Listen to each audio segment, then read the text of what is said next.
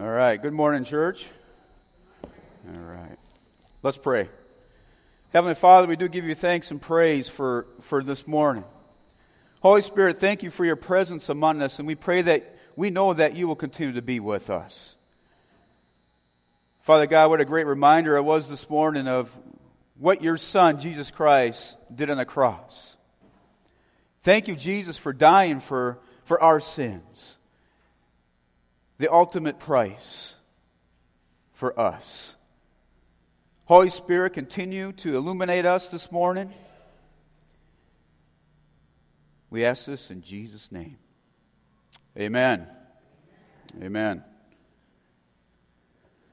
As you can tell in the bulletin and the outline right there, the overall theme that we're going to have here this morning is in our evangelism and witnessing, we are called to seek sinners in need of repentance and for them to meet the great physician who can heal them spiritually. And from the 3 points we have, Jesus, the founder of our salvation, causes people, and we'll have the 3 points. If you'd like to follow along in your Bibles or the Red Pew, the scripture for this morning, it's found on page 861 of your Red Bible. And we're taking the text this morning from Luke 5, 27 to 32 as we continue to move along in the book of Luke. Again, page 861, Luke 5, 27 to 32. After this, he went out and saw a tax collector named Levi sitting at the tax booth. And he said to him, "Follow me." And leaving everything, he rose and followed him. And Levi made him a great feast in his house. And there was a large company of tax collectors and others reclining at table with them. And the Pharisees and their scribes grumbled at his disciples, saying, "Why do you eat and drink with tax collectors and sinners?" And Jesus answered them, "Those who are well have no need of a physician, but those who are sick. I have not come to call the righteous, but sinners to repentance." Amen. J.C. Ryle says of these verses, I quote, "The verses we have now read ought to be deeply interesting to everyone who knows the value of an immortal soul and desires salvation. They describe the conversion and experience of one of Christ's earliest disciples. We too are all by nature born in sin and need conversion. Let us see what we know of the mighty change. Let us compare our own experience with that of the man whose case is here described, and by comparison, learn wisdom." I like that, the last 3 words, comparison, learn wisdom. By the Holy Spirit, we will find wisdom through the text this morning. Point number 1, Jesus, the founder of our salvation, causes people to follow him and leave their former life. Verses 27 to 28 again reads, "After this, he went out and saw a tax collector named Levi sitting at the tax booth. And he said to him, 'Follow me.' And leaving everything, he rose and followed him." Obviously, we know from the text that Levi is also known as Matthew, as one of the 12 disciples as he is following Jesus here after this text. He is a tax collector. The first thing that I saw when I read tax collector, I think of April 15th. I don't know about you. I always think about that, April 15th. And I get to a degree, this is kind of strange for how I do this, but every time I get my pay or my pension from the Navy, I look at the pay stub and see how many taxes are taken out. Sometimes I get angry. I'm like, why are so many taxes taken out of my paycheck? I work so hard, and why is that? But my family knows that how I am when it regards to taxes and such. But I do pay faithfully because Jesus says we are to pay taxes. During the days of the New Testament, again, tax collectors were not well liked. In fact, they were hated and despised. The tax collectors were held to a very low esteem, especially in the Jewish society, because most of the tax collectors were taken from the Jews. They were low on the social scale, and worst of sinners according to the Pharisees and the scribes. They were viewed as traitors to their people and viewed as unclean. They were barred from the synagogues and forbidden to give testimony in the Jewish court because they were considered to be liars. The reason for tax collectors was due to the Roman occupation of Israel. The nation of Israel was to pay taxes to the Roman Empire. How was this done? This was done by tax collectors who sat in a tax booth, like Levi, collecting taxes. Now listen to these. This should remind us some of these. Poll tax, income tax, land tax, taxes on the transport of goods, produce, using roads, crossing bridges, and whatever the greedy tax collectors would come up with. That sounds like today, does it not? I remember in Virginia always putting 25 cents on one of the end roads there every time you had to go through. And even we go through sometimes I don't know what the sales tax is on everything that's charged, but every time we do something, make a transaction, if you look, a lot of times there's sales taxes. Tax collectors had a certain amount of money that they were required to collect, and whatever they collected, beyond that, they were permitted to keep. So think about that. There was a lot of greed going on. That's why they were not liked. They were extortionists. They would have more taxes so they can pocket it. That's why a lot of them were wealthy. And of course, we know in Scripture, Levi was not a chief tax collector like Zacchaeus. He was also very rich. But we'll see that later in Luke 19 down the road, next year sometime maybe? And if you can tell with Levi, this is what I think, that Levi was most likely collecting taxes from the fishermen based on Mark 2, chapter 2, verses 13 and 14. So Levi was a tax collector.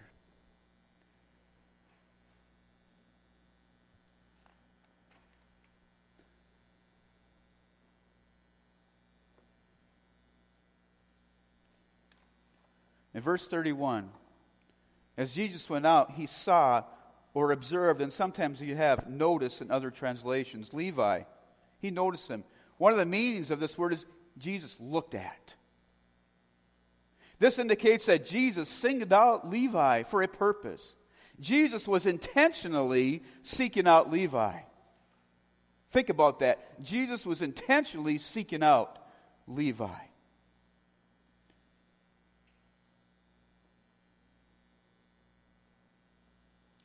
Jesus then says to Levi, "Follow me." You notice that Jesus did not ask, "Do you want to follow me?" Jesus straight out said, "Follow me." Jesus was not sitting there waiting for Levi to pass by. Again, Jesus purposely sought out Levi. We see here in the gospel of Jesus Christ that it is open to all people. The gospel is open to all people around the world, not here in America. I tell you, friends, this had to strike a nerve with the Pharisees and the scribes, did it not? I'm sure they had to think to themselves, how dare Jesus to ask a sinner like the tax collector to follow him? To me, this is an amazing and purposeful that Jesus would call a tax collector to follow him, and even that to be one of his disciples. Matthew Henry says, "It was a wonder of his grace that he would call a publican from the receipt of custom to be his disciple and follower," verse 27. "It was wonderful condescension that he should permit poor fishermen to that honor, men of the lowest rank. But much more wonderful that he should admit publicans, men appearing in the likeness of sinful flesh. By this he exposed himself and got the invidious character of a friend of publicans and sinners." Because of whom Jesus is the founder of our salvation, people follow him. Many people, when Jesus was on this earth, they were curious about what he was doing. I'm sure we know in Scripture that word was getting around about Jesus Christ. I mean, just think about that. The word was spreading. And I don't know how many football fans we hear, but sometimes when, like Adrian Peterson, something happened with it, well, everybody knew about him. Even if you were not a football fan, you knew about Adrian Peterson. And he left. A lot of people knew about Jesus. Jesus performed many miracles, including physical healings. and taking demons out of people. Jesus sets people free from the depravity of sin. Jesus sets people free from the yoke of slavery to sin. Jesus is the true and only hope of redemption. You know what? The government can't save us. Families can't save us.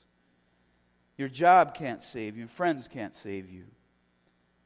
I don't know everybody's testimony, their story in life, how they come to faith. But for those that have come to faith in Jesus, where did you come from? What was your situation in life when Jesus called you? One sure thing, I guarantee that you were a sinner and are a sinner at that time. Right? A sinner in need of a Savior. For those who are here this morning who are not believers, let the Holy Spirit convict you this morning of what Jesus is talking about here. Next, look what Levi does. He left everything and rose to follow Jesus. Levi broke away from being a tax collector and followed Jesus Christ. Levi left his post. Think about that. For those of us that are in the military, what does that mean if you walk away from your post? You abandon it. You leave completely. You could get in trouble for that. Levi didn't care. He left his post as a tax collector. Imagine that. He's sitting there in a tax booth. Jesus comes by and he walks away. In other words, Levi abandoned his job as a tax collector. He abandoned his wealth to follow Jesus Christ. We see that some of that similar response from Simon, James, and John is earlier seen in Luke chapter 5.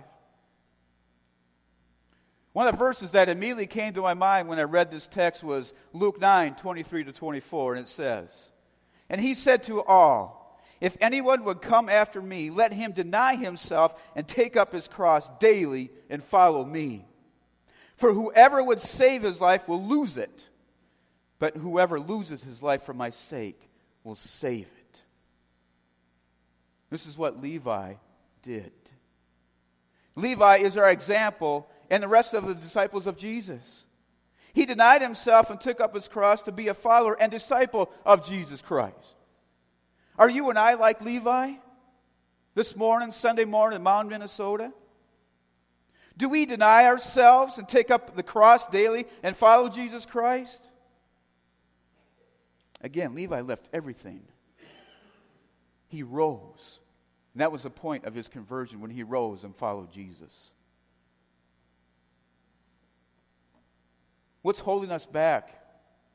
What are the idols in our life that we completely follow Jesus Christ? That we deny the world, we deny ourselves. What's holding us back? What are the idols? I admit, there's a couple I have that I have a hard time dealing with sometimes. Football season. I mean, Pastor Theft was here. How many times have we texted each other during the football season? That was a bad play. What are they doing? I was so encompassed on that after church, and sometimes at church I would think about the game, what time it starts and what's going on, who's injured. And sometimes golf for me. When it comes to summer in Minnesota, I want to get outside. But when I golf, I'll admit, I love God's creation. That's why I golf. That's why I stink. And by the way, Dave, yesterday, 3 putts again, plus. He knows what I'm talking about.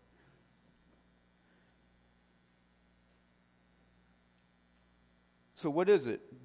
Are we denying ourselves and follow Jesus Christ completely? At our work, at our home, with family and friends? Do they see that we emptied ourselves of the world and followed Jesus Christ? I hope so.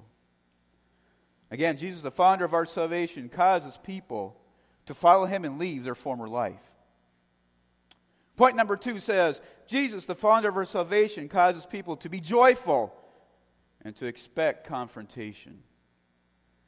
The verses read, "And Levi made him a great feast in his house. And there was a large company of tax collectors and others reclining at table with them. And the Pharisees and their scribes grumbled at his disciples, saying, 'Why do you eat and drink with tax collectors and sinners?'" Levi was so joyful that he had made a great feast, a great banquet at his house. You see, because of his wealth and being joyful of his conversion when he rose and followed Jesus, He was able to give a great feast because of the wealth that he acquired. But look who came with him. Look who he invited. Fellow tax collectors, others. In Matthew 9:10 it says sinners, and also in verse 30 it says sinners. So here we have tax collectors, we have others. Disciples are there, and we have Jesus himself, who is what? Who is the honored guest? Is Jesus the honored guest at our homes? The others are sinners, could have included thieves, drunkards, and even prostitutes.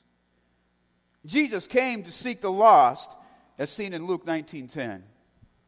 The joy that Levi shows has a very specific purpose. Levi wants his fellow tax collectors, sinners, to be introduced to Jesus and to hear what Jesus has to say.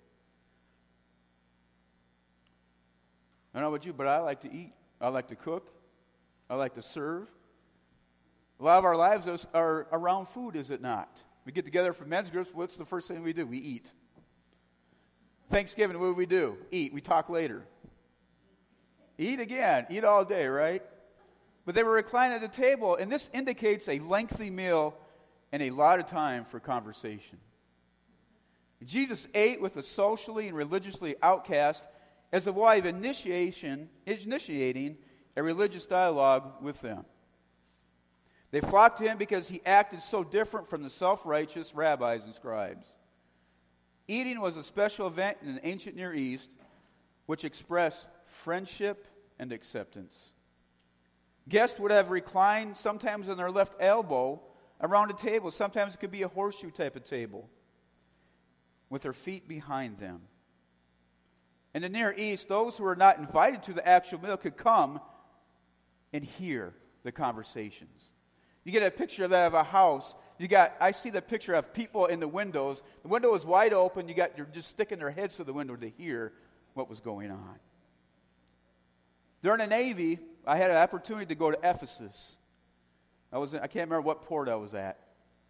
But we went to see where Paul was at in Ephesus. We saw the structures. And afterwards, there was a huge feast. It was in a big tent somewhere in the desert there. I can't remember where it was. But we walked in. There was a huge table. It was probably maybe 2 feet tall. And we all sat there. And the people that led us, our tour guide, was a leader of this. And he talked about Paul. Amazing. And he was right from the Word of God. He had the history of Paul. But we talked for hours. We ate for hours. And I'll never forget, it was a great time leaning there. And it was like at midnight we left. We had a 3-hour trek back to the ship. The bad side of that I remember, I got food poison from that. And we don't have a doctor on ship, we have a corpsman. And I was so bad. At that time I was on staff duty. It was so bad I couldn't serve the Commodore or the rest of my staff. In fact, the Commodore got so concerned, he came down to see me, and he was ready to get me out of there to go to a hospital. I was really in bad shape, but that's the bad part, but the best part was hanging out with conversation with friends and with people from that country. When we gather as a family with friends or others for a meal, what happens? We talk. We talk about politics, right? We talk about jobs and just about life in general. Politics is interesting in our family. I'm sure it is with yours. We also talk about our faith. And of course, what happens during holidays, we talk about faith, and what happens? There's confrontation about faith. And sometimes we get heated in our discussions. I had a discussion with my dad about a year ago, and it got heated.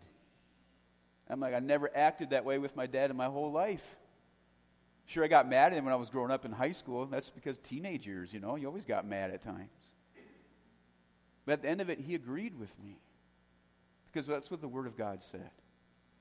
So I'm thankful for God for that.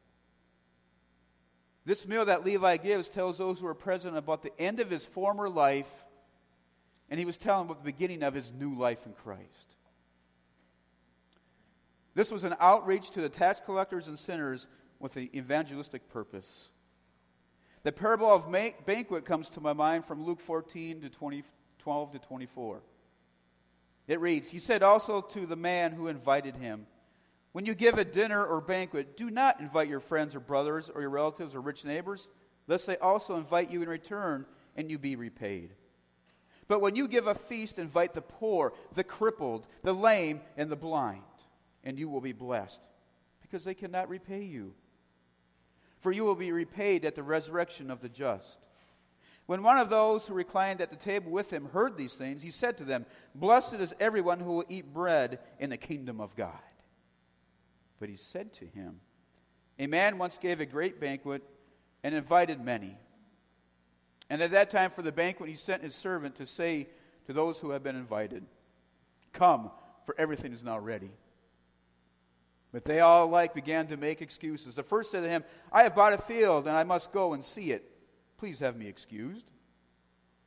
And another said, I have bought 5 yokes of oxen, and I go to examine them. Please have me excused. And another said, I have a married wife, and therefore I cannot come. So the servant came and reported these things to his master. Then the master of the house became angry and said to the servant, Go out quickly to the streets and the lanes of the city, and bring in the poor and crippled and blind and lame. And the servant said, Sir, what you commanded has been done, and still there is room. And the master said to the servant, Go out to the highways and hedges, and compel people to come in, that my house may be filled. For I tell you, none of those men who were invited shall taste my banquet. Strong words from Jesus. What better outreach than to have Jesus himself reclining at the table amongst sinners? We don't have Jesus physically here on earth with us right now, but we have the Word of God. We have, for those who believe, we have Jesus abiding in us.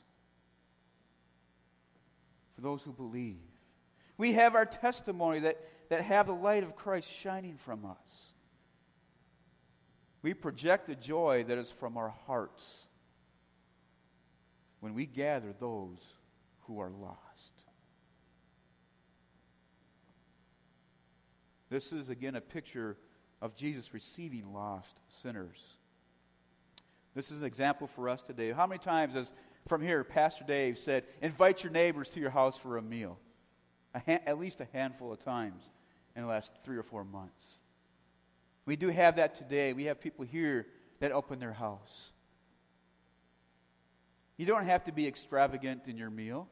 If you can do that, do that. Ordering pizza is okay. In fact, even making a grilled cheese sandwich and soup is all right. Just invite people over to have a discussion and to recline at the table. Are we joyful when it comes to our life in Christ?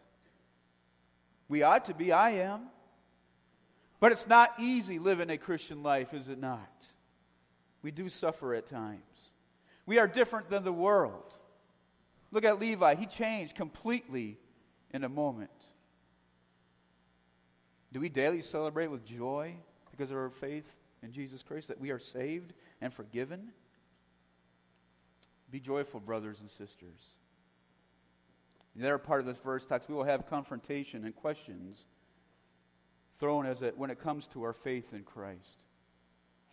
The Pharisees and scribes grumbled at Jesus' disciples because he was eating and drinking with the tax collectors and sinners. How dare that Jesus would be eating and drinking with tax collectors and sinners? How dare he do that? He did it. The Pharisees were complaining and dissatisfied with the disciples and Jesus. In other words, they were expressing their discontent with Jesus and his disciples. You know, when I read that, you can almost hear the grumbling, the murmuring that's going on with the Pharisees and the scribes. We do have that today, do we not? Sometimes we talk about something, you hear somebody in the background whispering or grumbling about something. You see, they did not believe that he was the Messiah, the King of the Jews. Jesus simply did not fit in their traditional religious life. Digging deeper, the Pharisees and the scribes, they think they are righteous, would never eat with tax collectors and sinners. On a daily basis, I'm sure they came in contact with sinners and tax collectors. That was beneath them. They were living out the law and did not see the grace that was living among them. They could not see and look past the law. They did not see this man, Jesus Christ the Messiah, fulfilling the law. The question from the Pharisees and the scribes was directly at the disciples, but indirectly to the honored guest, Jesus Christ. Jesus knew this because of his response in verses 31 and 32. This is a teaching moment for the disciples of what Levi did, and the confrontation and the questions and the grumbling of the Pharisees and the scribes. How do we handle confrontation in regards to our faith? Do we cower to the world and not respond? Look at our culture today. If we respond anything against anything in society that's not a Christian faith, what happens to us? We get screamed at. We get called a whole bunch of names. Look at the world around us. We got abortion running amok. We got pornography running amok. And other things. And now look what happened yesterday. Another terror attack in London. We respond in truth and in love. But at times, I got to be honest, brothers and sisters and friends here today. Sometimes I just want to be like Billy Sunday. I don't know if anybody knows who Billy Sunday is. He's from back in the 50s. And I went to, when I was in the seminary, we took a class trip, a weekend away, with the seminary, and we stopped in Wheaton College in Illinois there, and we went to the Billy Graham Museum. And there is a picture of Billy Sunday, if I remember correctly, standing on a table or on a pulpit about this high. You had a big room full of people, and what did he say? You need to repent. He was bold about his faith in Jesus Christ. And sometimes I feel like I have a sword at home. I want to take that out, the sword of truth, to come out and proclaim the good news of Jesus Christ in all that it entails. We have churches today that won't talk about repentance. They won't talk about sin. When they don't even say the word sin, they say you did something bad, so you got to come to Christ. What is that? There's a generation of people out there that say, I can come to Christ, but they don't understand why they have to come to Christ. They have to come to Christ because of their sins. That's why they need a Savior. They need to repent of their sins and come to Jesus Christ. Jesus, the founder of our salvation, causes people to be joyful and to expect confrontation. The third point this morning, Jesus, the founder of our salvation, causes people to be spiritually healed. Here's the gospel. And I look at Guy, I think about these verses, being a doctor. 31 and 32 reads, and Jesus answered him, those who are well have no need of a physician, but those who are sick. I have not come to call the righteous, but sinners to repentance. Jesus responds to the challenging questions from the Pharisees and scribes, even though they were talking to the disciples. Here in this verse, we have Jesus. Jesus is shown as a great physician. Jesus is not talking about physical sickness, but spiritual sickness. At times in our lives, we do get sick and we go see a doctor. And a doctor will prescribe medication for us, or go to therapy, or stay home and rest and fight the flu or a backache. And I'm sure Dr. Guy Runkle has seen many people even the military. And he prescribes medication or whatever he needs to do. And we do have annual physicals to see how we are physically, do we not? To make sure at our age that our blood count's okay, then all that stuff is being okay. And every year I see my doctor for many years, and I joke at him. I said, it's time for my annual tune-up. We both laugh. But then I'm not laughing when I leave because I've been poked and prodded and sometimes get yelled at from the doctor. That's true, we do. I'm glad doctors do that. You may see a little bit of sarcasm and irony from Jesus with his answer, and he came after them straight to the point why he was eating with the lost. With the Pharisees and scribes of their evaluation of being righteous, Jesus judicially went at them. Jesus calling the Pharisees, scribes, tax collectors, and sinners to repentance. Jesus does not wait for sinners, but seeks them out, just like he did with Levi. God does the calling through his Son, Jesus Christ, and reaching, and we must respond to that call. Are we like Levi? Do we rise up and follow Jesus Christ? Many of you have. Again, the Pharisees and scribes thought they were righteous because they followed the law and that they had no need of a Savior. They didn't recognize the man right there among them was Jesus Christ. Verse 32 reads, I have not come to call the righteous, but sinners to repentance. Stella, the Spanish annotator, remarks on this verse, you must not understand from this that Christ found some who were righteous. For the sentence of Paul is true, all have sinned. Christ calls these scribes and Pharisees righteous, not because they were really so, but only according to the common estimation and appearance of them. You see, Jesus calls or summons sinners to repentance. Just like when Jesus says, go and make disciples of all nations, we are to hear that call. What is repentance? From Wayne Grudem's systematic theology, repentance is a heartfelt sorrow for sin, a renouncing of it, and a sincere commitment to forsake it and walk in obedience to Christ. Amen. A heartfelt sorrow for sin is where we feel the deep and anguished pain from our heart and inner being that we have committed sin against a holy and righteous God. Some people that we know have tears in their eyes, and some people have fallen on their knees because of their sorrow for sin. Renouncing of sin is to declare total abandonment of that sin. Gone. A sincere commitment to forsake the sin is to leave it forever or give it up completely. One thing that popped in mind, if you have a chalkboard, they still have chalkboards in schools, I clean them every once in a while, but you wipe it clean, it's gone, completely gone. Whatever the teacher or the student wrong, it's gone. Take that sin away, completely gone. A sincere commitment to forsake the sin is to leave it forever, again, or give it up completely. To walk in obedience in Christ is to strive for holiness. Jesus Christ and God demands that we are obedient to Him. That's why they have given us the Word of God through the working of the Holy Spirit. We are to live out what the Bible says. Think about it. If we came to Christ, if we didn't have the Word of God, where would we be? We'd be stumbling all over the place. I know for sure I would be. Christ is our example living on this earth. Jesus Christ was tempted, but He did not sin. I always say, strive for holiness. Why? That's my theme for me in my life ever since 1997, because Christ died for my sinless, and He deserves us to strive for holiness. We're not going to be completely sin-free until we go to heaven. And we will not sin no more. Even at times, we need to come down on our knees to confess and to repent. When you do that, you have the biggest load taken off your chest and off your shoulders. The Bible puts repentance and faith together as different aspects of the one act of coming to Christ for salvation.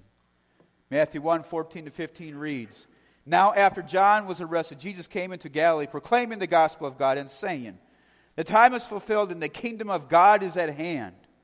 Repent and believe in the gospel. Romans 6:23, For the wages of sin is death, but the free gift of God is eternal life in Christ Jesus our Lord. It is a free gift. A free gift of salvation from the Creator of the world.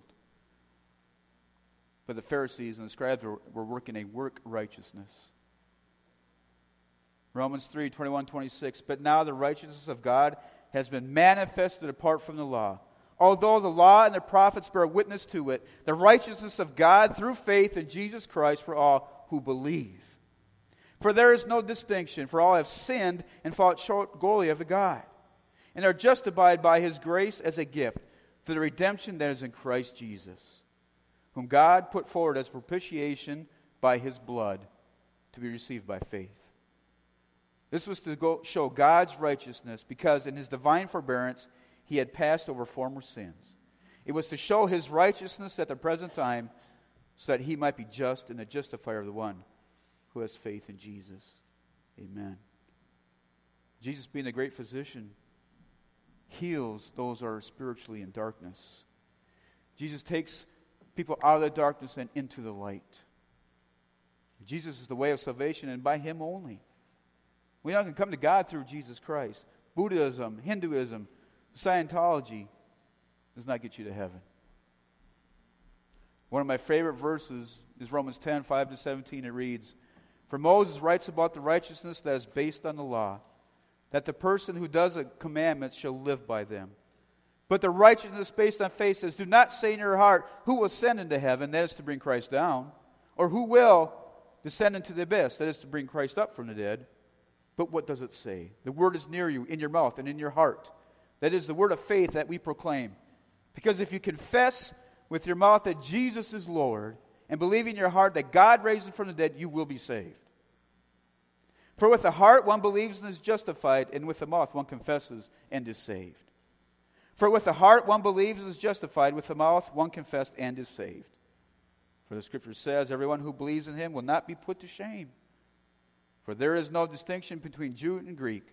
For the same Lord is Lord of all, bestowing his riches on all who call on him. For everyone who calls on the name of the Lord will be saved. How then will they call on him in whom they have not believed? And how are they to believe in whom they have not heard? And how are they to hear without someone preaching? And how are they to preach unless they are sent? It is written, how beautiful are the feet of those who preach the good news. For they have not all obeyed the gospel. For Isaiah says, Lord, who has believed what he has heard from us? So faith comes from hearing, and hearing through the word of Christ. That is our challenge. We're a priesthood of believers, are we not? We are to go out there and seek the lost. Jesus, the founder of our salvation, causes people to be spiritually healed. We are to go out there with the good news. There's many people living in darkness. Many people. We know a lot of people. In conclusion, this is what John MacArthur says about Levi. The traitor, the extortioner, robber, and outcast sinner became the apostle and evangelist of Jesus Christ. Matthew Levi lost a temporal career, but gained an eternal destiny. He forfeited material possessions, but gained an inheritance which is imperishable and undefiled and will not fade away, reserved in heaven. 1 Peter 1:4. He lost, I love this, he lost sinful companions, but gained, listen, the fellowship of the Son of God. Amen to that. Friends who are here today that are not believers in Jesus Christ, time has come.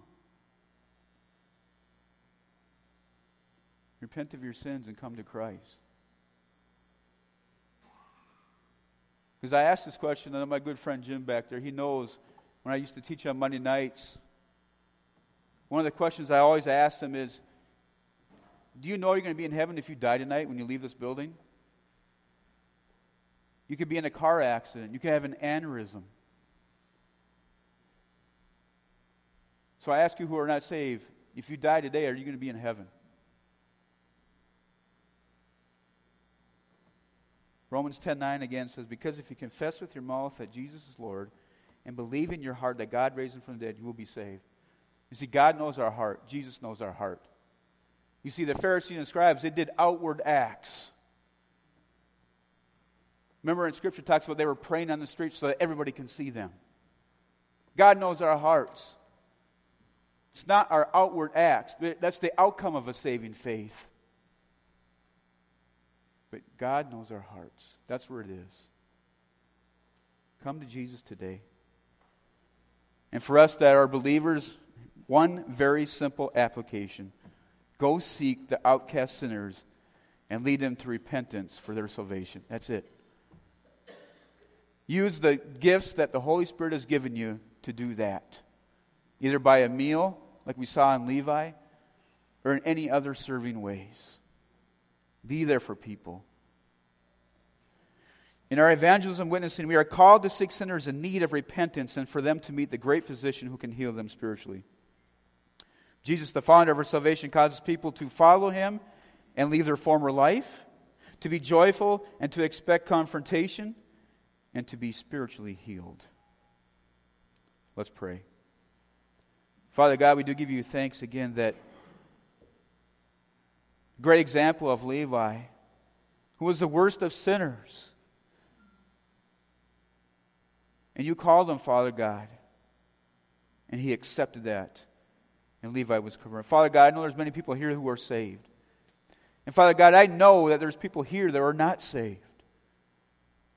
Holy Spirit, I pray that you would convict them, if they're not convicted already, to come to a saving faith in Jesus Christ. Father God, thank you for this time. Thank you for the worship and the Lord's table. Holy Spirit, I know many others here, Father, we felt your presence so much this morning. God, thank you so much for our lives. We ask this in Jesus' name. Amen.